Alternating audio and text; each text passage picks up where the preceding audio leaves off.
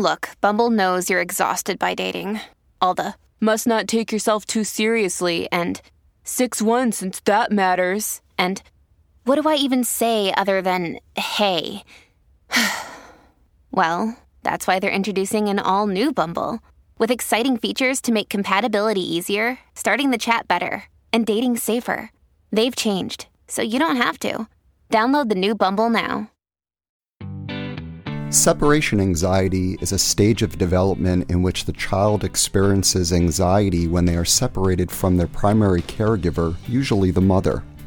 Although the child is expressing a normal and essential survival instinct, it can also lead to some significant tantrums and meltdowns, and many parents find it problematic if it continues as the child gets older.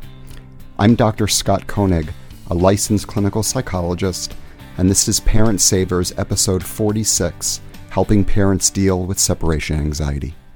Faster than a speeding toddler. Sit still for just a minute. Can soothe boo-boos with a gentle kiss. Would you get down from there? Able to clean poopy bottoms in a single swipe. Oh, what did you eat? Turning frazzled mommies and daddies into pro-creators of peace and harmony. Ah, quit touching me. It's Parent Savers, empowering new parents everywhere. Welcome everyone to Parent Savers, broadcasting from the Birth Education Center of San Diego. I'm John O'Reilly, and as your host, I'm here to have conversations about subjects that parents of young kids care about.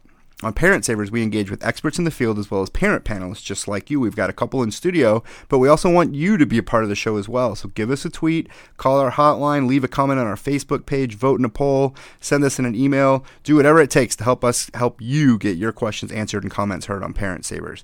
And in addition to listening and participating, please make sure to visit our website too, www.parentsavers.com, for more information about the topics we discuss. And while you're there, you can sign up for our free newsletter. And we also have a Parent Savers Club where you can download the archived episodes and get exclusive content and more. So make sure to visit parentsavers.com for more info on that.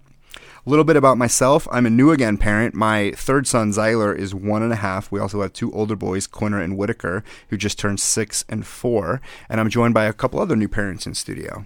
Hi, I'm Ursula McDonald. I'm 35. I'm a part-time office manager and a full-time mom of 2 boys, Desmond, who is 4, and Callan, who is 2. And I'm Amy Askin, and I am a mother of 3 girls, the 3 mermaids as we call them. Olivia, who is 8, Serene, who is 3, and newborn Elysiana. And she's actually with us in studio today. Dr. Koenig, how about you?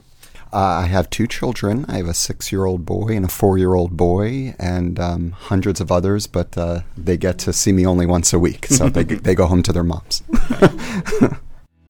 When you need mealtime inspiration, it's worth shopping Kroger, where you'll find over 30,000 mouth-watering choices that excite your inner foodie. And no matter what tasty choice you make, you'll enjoy our everyday low prices, plus extra ways to save, like digital coupons worth over $600 each week. You can also save up to $1 off per gallon at the pump with fuel points. More savings and more inspiring flavors make shopping Kroger worth it every time. Kroger, fresh for everyone. Fuel restrictions apply.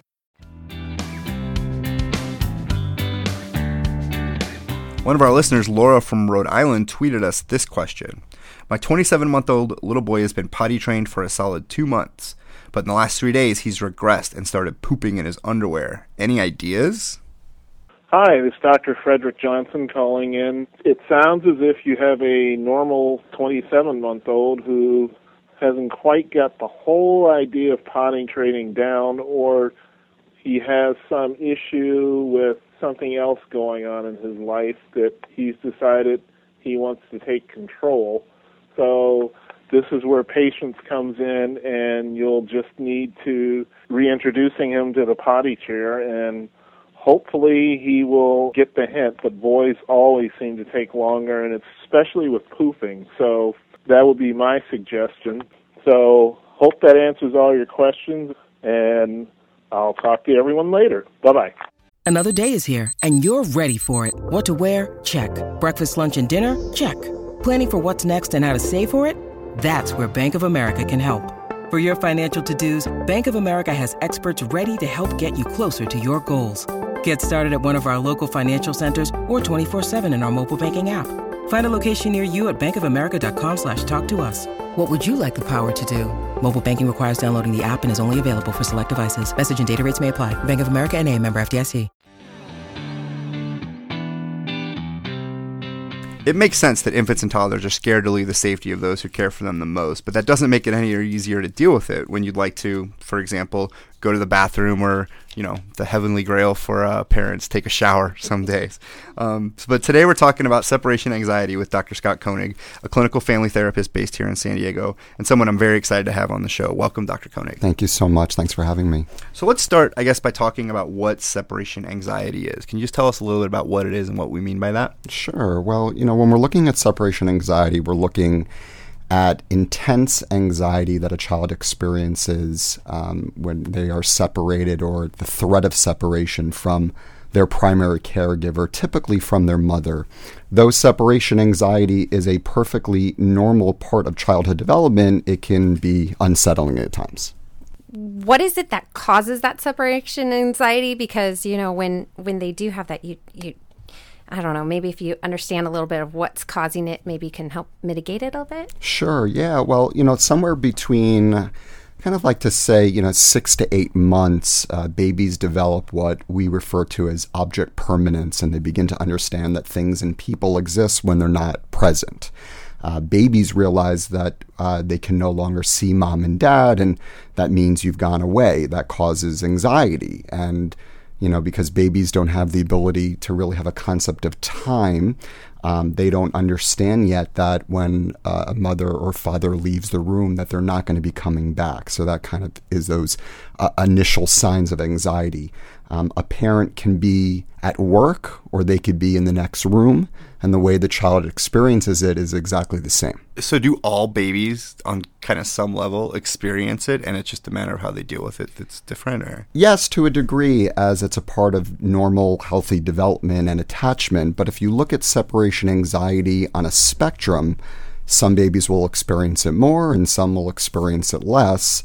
When we look how this fits into the nurture versus nature question, that is always one needs to ask themselves. A child's own disposition can certainly play a role, but how a parent responds to their baby's needs can also exacerbate anxiety or help to reduce it. So I guess kind of said in different ways, it's there naturally, but it also can be molded and changed by how we as parents deal with it. For sure, yeah. So, children respond to temperament. So a parent who's more calm and cool and collected, and see the way I'm talking right now. We're all falling asleep. Yeah, as everyone's falling asleep. Well, that's a good thing, right? A parent's temperament plays a role as well. All kids are going to experience anxiety. So that's something that is very common and very typical and very normal. But when a child is emotional and a parent responds to that in an emotional way, that often we're going to see a heightened level of anxiety. But typically, when a parent can remain calm in those situations and really be consistent with the tone of their voice and their strategies, often you'll see a reduction in anxiety. It's interesting. Amy and Ursula, do you guys have so many experiences with separation anxiety with any of your multiple kids? Definitely. My eldest child is high maintenance. She's delightful, but I think, especially because she's the first, having been around tons of kids and having been an elementary school teacher, I had seen exactly what Dr. Koenig is talking about as a kindergarten teacher, especially. Although I think that the separation anxiety happens more on the parental end on the first day of school. But seriously, our eldest still she's 8.5, and she's still at times, with my husband traveling and what have you, has a certain level of anxiety. And so we just talk through it. And like Dr. Koenig said, we make sure that we define where he's going, when he'll be back. We have a strategy. We have a kind of a set role-playing thing that we do, and that helps a ton. And we definitely set up kind of fun activities to do, not to, I don't want to say not deal with it, but we definitely put that in place so she's ready and she has something to look forward to, and it kind of gets her mind off of it. But my second child does pretty darn well with it. I mean, she just seems a bit mellower, and so she seems to handle it a little better. And I think second time around too, it's a little easier for us as parents. Yeah. You know, you get used to those triggers and you see what's going on, and you are mellower yourself. So it seems like when the kids are a little older and you can explain things to them a little bit, and, you know, like your mommy will come back, you know, and then when they see you, like, you did come back. Yeah. But it's hardest, I think, when they're babies, and like about the thing of taking a shower. You know, I remember my oldest, and I was a new mom, and I had to take a shower because we had to go to the doctor's appointment. I didn't want to show the pediatrician that I hadn't showered in who knows how long. So I'd set him up in the little bouncy chair in the bathroom with a clear shower curtain, you know, only use the clear one, and have like some music going on, and he'd still scream and cry through the whole thing. Like, you know, it was like the worst thing in the world. And I think every mom goes through that. Or the car too. My second one hated being in the car seat and facing backwards. And so, you know, yeah, you want to remain calm and try to talk through it with them.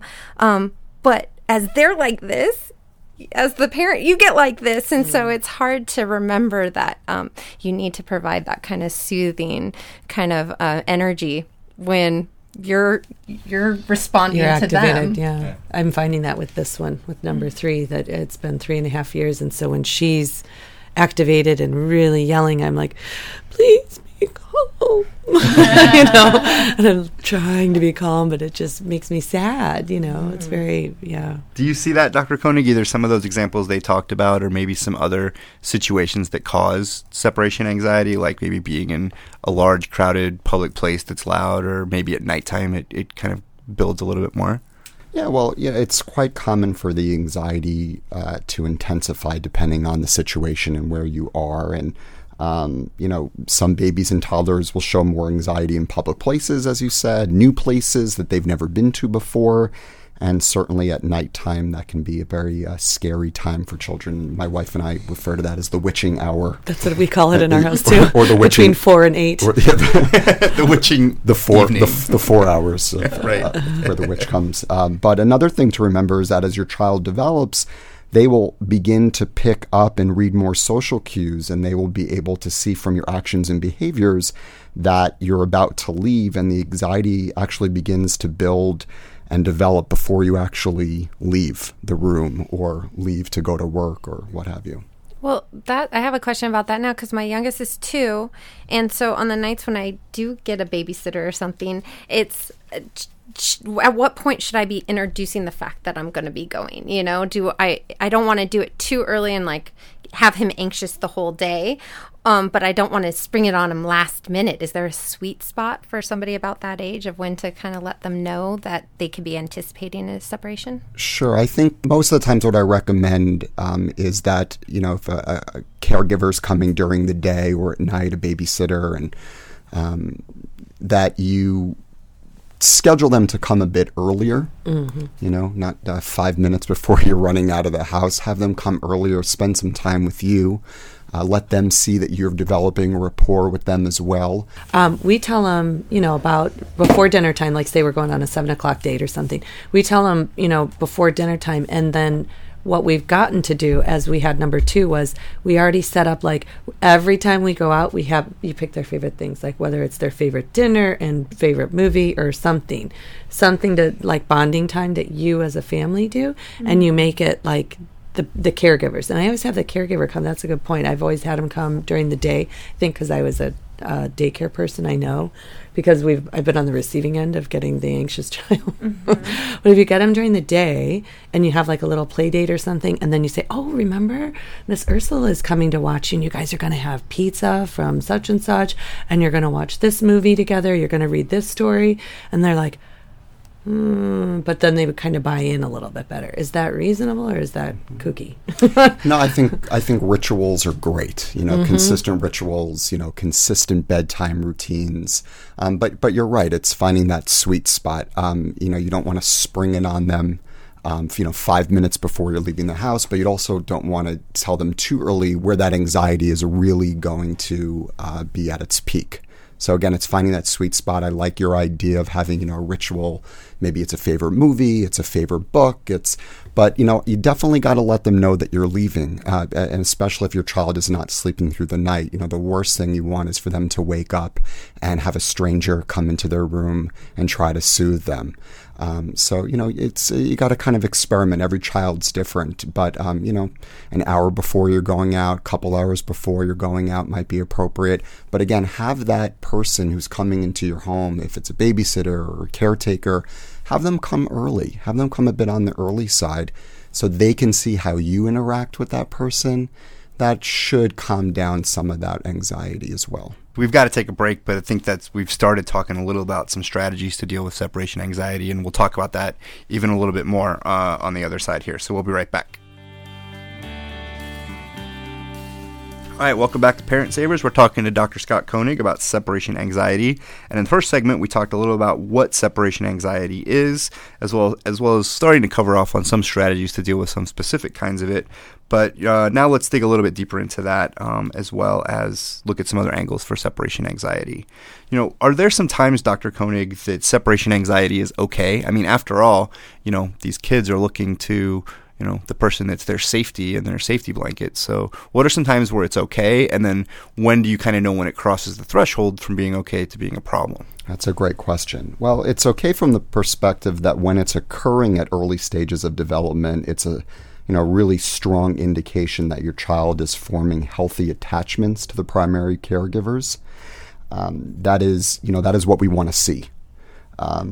However, if intense separation anxiety lasts into preschool, elementary school, or beyond, and really is interfering with the child's daily activities, those are some red flags, and it could be a sign of a more serious condition known as separation anxiety disorder. So those are the kind of things we want to monitor. And then maybe what are some other things parents can do to help babies with separation anxiety? Okay. Well, yeah, as we were talking before, in general, I think the more mellow and flexible the parents can be, the more flexible a child will be. And the more nervous and tense and unwilling to part with the baby the parents are, the more likely the child will experience separation anxiety. As parents, we want to always keep in mind that one of the most important early gifts you can give your child is really that ability to self-soothe, meaning you're allowing them the opportunities to regulate their own emotions. So you want to keep it light. I tell that to parents a lot. Keep it light. Your baby is very tuned into how you feel. So you want to keep it light and, just create a lot of warmth and enthusiasm, especially if a caregiver is coming over. You want to be really excited about it and try not to act upset and try not to act sad that you're leaving your child. Another strategy is once you leave, you leave. Right. Don't Huge come back. One. Yeah. Right. That's harkens back to the kindergarten, first day of kindergarten. Yeah, I was going to say, you see that a lot around school, and the teachers are like, leave, I got this. And, and it's hard. It's hard. I'm not discounting the fact that it's hard for a parent to see those tears. Well, and that kind of happens like when we have to drop our kid off at the babysitter daycare, during the day. Like, it's so weird and counterintuitive. But really, the whole idea is get in, get out. Like, all right, here he is. See you later. Have a good day. I'll talk to you when we pick him up because I don't want to wait and linger anymore right now. Yeah.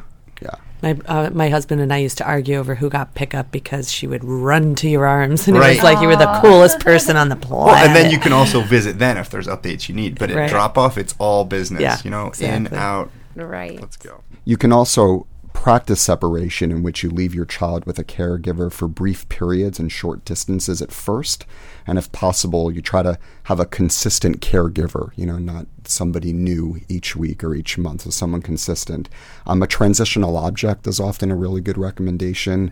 A little blanket, a stuffed animal, a little action figure.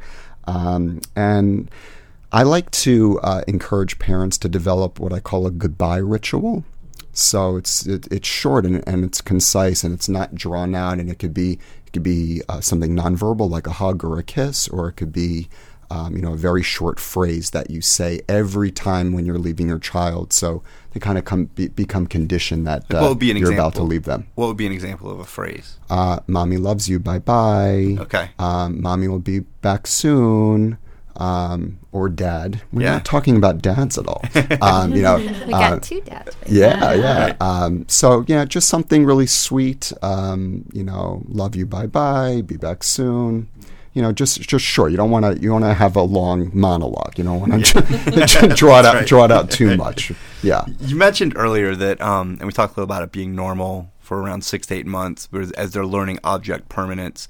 I was reading a little bit about separation anxiety and that it's like quote unquote supposed to end around the age of 2 years old. That's when they can kind of start understanding, I think, a little bit more and maybe even the beginnings, probably not time concepts, but the beginnings of that you're coming back and that it's not permanent. But what happens if it goes past that? I mean, even if it's just a couple months, but even going into a couple years, like what happens if it goes past that? Sure, good question. Well, I generally recommend to parents that if the behavior is still occurring past 2 years of age, that the first step would be to start to collect some data and actually measure the behavior. Okay, so that might sound very clinical, but it's actually very easy. Now, the 3 units of measurement I suggest are frequency, duration, and intensity. So we're looking to see how often the separation anxiety is occurring, how long it's occurring for, and how intense is the anxiety. I would recommend measuring this for about a week or 2. And after data collection, we could then start to see if the separation anxiety is, let's say, it's not within what we would consider normal limits any longer. And we can then develop and kind of strategize more consistent behavioral interventions to help reduce your child's anxiety. Then it kind of speaks to the question, raises the question of, how do you know what's within normal limits? And, it's a bit of a gray area, but, I guess it's, mother's intuition or father's intuition, parental intuition.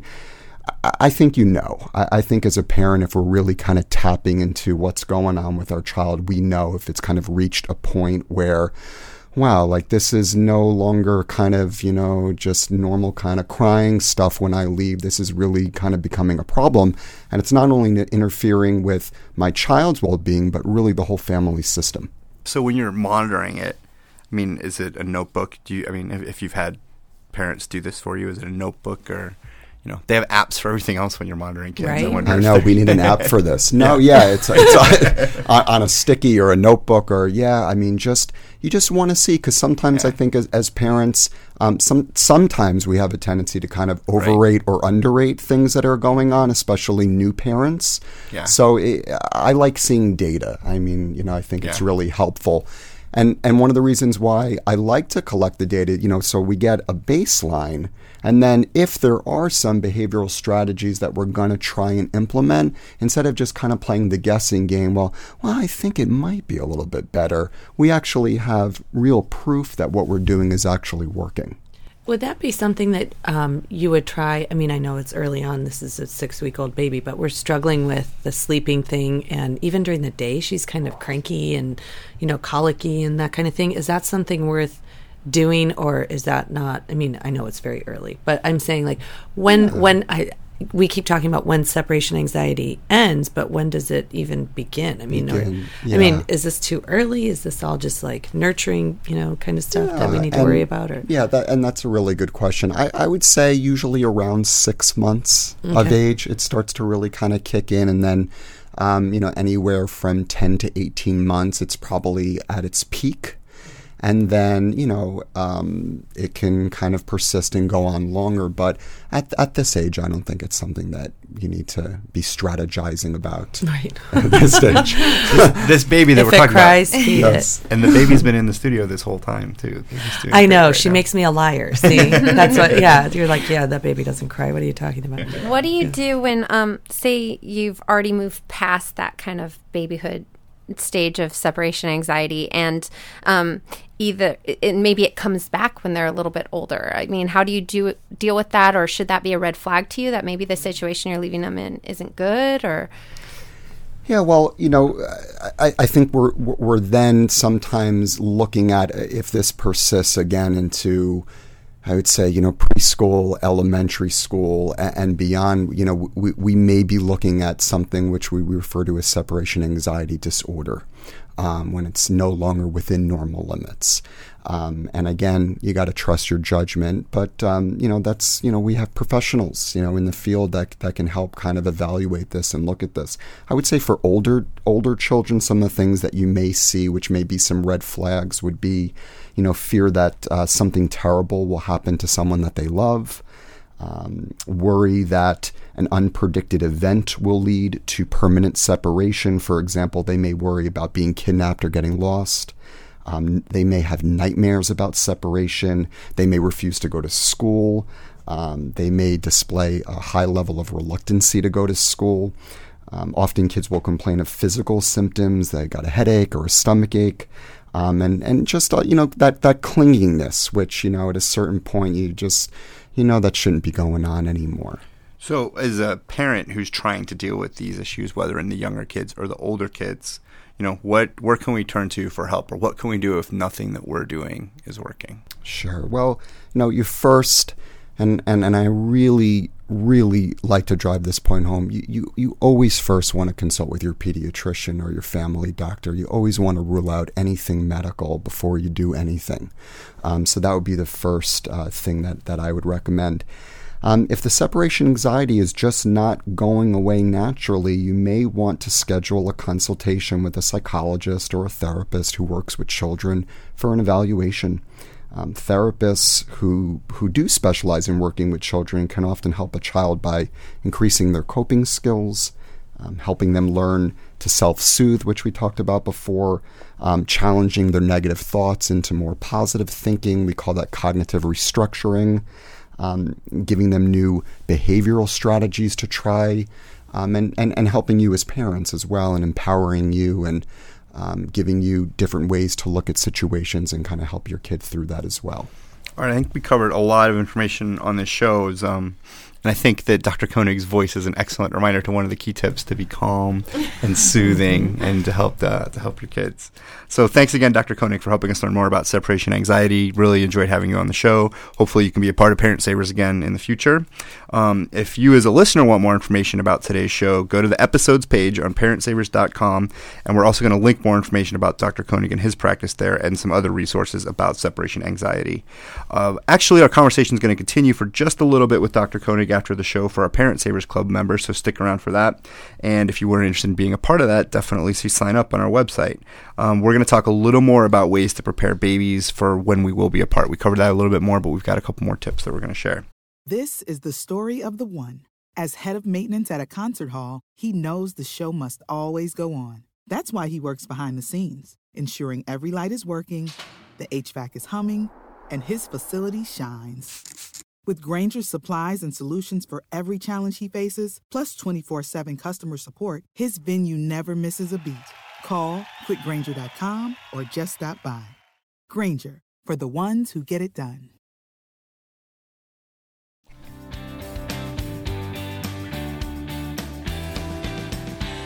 Before we wrap things up, here's blogger Dwayne Richard sharing some fatherly advice from his blog, Daddy Doin' Work. Hey everybody, at Parent Savers, it's Dwayne Richards from the blog Daddy Doin' Work, which is all about being a new dad. And today I'm talking about what it was like on our first plane trip. I live in Los Angeles, and we flew to Hawaii for a family vacation. And listen, I will tell you right now, I lost sleep. I mean, I lose sleep as a parent anyway to a toddler, but I lost sleep due to worry. I was afraid my kid would just go nuts. But it actually worked out pretty well, because let me tell you, if you're a new parent and you're thinking about taking a kid on a plane, let me tell you how I dealt with it, and it worked out really, really well. The first thing I did was I brought my iPad. Now, if you do not own an iPad, you need to go get yourself an iPad. I'm serious. It's the best $700 you will spend in your lifetime. Nothing keeps a toddler more entertained than Dora the Explorer episodes, or some movies, or maybe some of those apps that you can get on iTunes, like the Duck Duck Moose apps, where they're just learning things. Awesome. Saved the day. It was fantastic. So I highly, highly recommend that. So the iPad, I also just made sure that she had some snacks available, bought some new toys for her that I would bring out every now and then to keep her entertained and surprise her. And before he knew it, the flight was over. And she slept through a lot of it, not by the use of any Benadryl, by the way. So that's my tip for you guys. iPad, toys, games, and it's all good. I just want to thank you guys so much for listening. And if you have a parenting topic or an idea that you want to talk to me about, feel free to email me through my blog at daddydoingwork.com, or you can go to my Facebook page, which is facebook.com/daddydoingwork, and we will see you next time. Thank you so much. Have a good one. Bye-bye. That wraps up today's episode. Thanks again for joining us. We'd love to hear from our listeners. So if you have any questions at all, give us a tweet, leave us a comment on Facebook. We've got a Parent Savers hotline, number 619-866-4775. Send us an email through the website, parentsavers.com. You can send me an email there. Get in touch with us. We want to answer your questions. And don't forget, we're going to talk for a little bit more with Dr. Koenig right now for Parent Savers Club members. Next week, though, we're going to take a look at teething, which I know is an issue that goes on, and a lot of times we forget that it's happening, but we're going to learn a bit more about what it is and how to deal with it. So thanks a lot, everyone, for listening to this episode of Parent Savers, Empowering New Parents. This has been a New Mommy Media production. The information and material contained in this episode are presented for educational purposes only. Statements and opinions expressed in this episode are not necessarily those of New Mommy Media and should not be considered facts. While such information and materials are believed to be accurate, it is not intended to replace or substitute for professional medical advice or care, and should not be used for diagnosing or treating healthcare problem or disease or prescribing any medication. If you have questions or concerns regarding your physical or mental health or the health of your baby, please seek assistance from a qualified healthcare provider. Our family has grown. Welcome to the world, Hannah baby. Introducing a new collection, Hannah Soft, made with Tencel. It's so breathable, with stretchy comfort for all of baby's first moments. And it's cool and gentle on their skin all year round. Entrusted Hannah quality for your most precious gift. Hannah Soft, made to last. Shop now at hannahanderson.com. Hey mamas, don't forget to check out Mighty Moms. It's our online community built for new moms just like you. Not only can you connect with other moms, but you can also join us backstage for special mom-only online events. And you'll also be notified when we're recording so you can join us as a special guest. Visit our website, newmommymedia.com, and click on the Mighty Moms banner. It's free. That's newmommymedia.com. See you there.